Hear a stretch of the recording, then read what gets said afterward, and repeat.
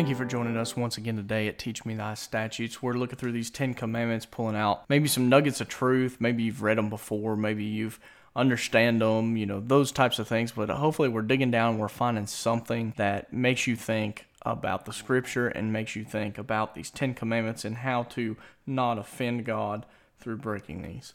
Today I'd like for you to read Exodus chapter 20, verse 17, and we'll go ahead and read that here today. Verse number 17 says this, "Thou shalt not covet thy neighbor's house.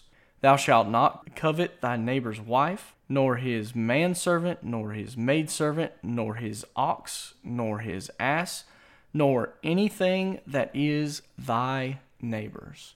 In this verse, we find this final 10th commandment from God on Mount Sinai. God tells us to be satisfied with what we have. If we become unsatisfied with what we have, it is because we have looked on the things that belong to other people. After looking on those things, we start to desire them. This all is summarized by the biblical word covet. It all starts with a look. When we covet, it can result in us breaking the 8th commandment, which is thou shalt not steal.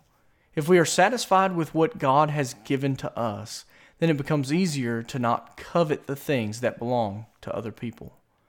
We live in a world that has constantly shoves unsatisfaction down our throats. We watch commercials and find that technology is getting better and better. They tell us to get rid of our old and outdated things and invest our money in their new products. People upgrade appliances today simply because they want something new. The old appliances are still working great, but they just want to change because somebody down the street just got new appliances. If we stopped ourselves from looking on the things that belong to other people, we would find that we can be satisfied with what we have. This in turn makes us to be a good steward of our money. Next time you are shopping for something, ask yourself if you are just getting it because someone else has it. Don't be the unsatisfied person that goes along with the rest of the unsatisfied people in this world. Be a good steward of the things that God has given to you. Don't wish to be like your neighbor, family member, or friend. Be your own person and be satisfied. We need to be thankful for what God has given us. We need to be thankful and thank Him for those things. If you're struggling with coveting things, I want this latest and greatest thing, and I want these things. Let me give you some suggestions. Number 1, turn off the TV. Turn off the TV. The commercials, man, they make things look good.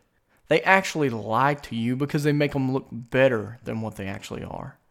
Number 2, if you've signed up for some email and you get spammed in your email all the time with these products, and man, you should buy this and those types of things, unsubscribe from those lists. They're just showing up as many times as they can to ingrain it in your brain that you need this product. Number 3, on your phone, your smart device, your computer, turn off advertising that narrows it down to you. Basically what that means is these advertisers are looking for things that you've searched for. And they're finding, you searched for Coca-Cola, so here's Coca-Cola products. Turn off ability for those advertisers to get in and see what you've been looking at. Be satisfied with what God has given you.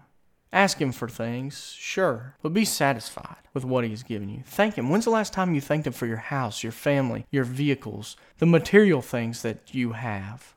Your health, the things that can't be material, the things you can't touch, the relationship that you have with your spouse, the relationship that you have with your children and your parents.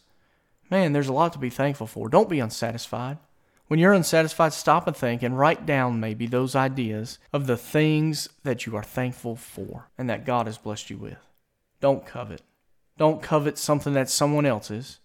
Don't covet something that just doesn't belong to you yet because you just want it so bad because you've seen it. Pray about it. Ask God, should I have that? And He'll reveal the answer to you. I hope that this is a help to you here today, and I hope that you join us back tomorrow. May God richly bless you.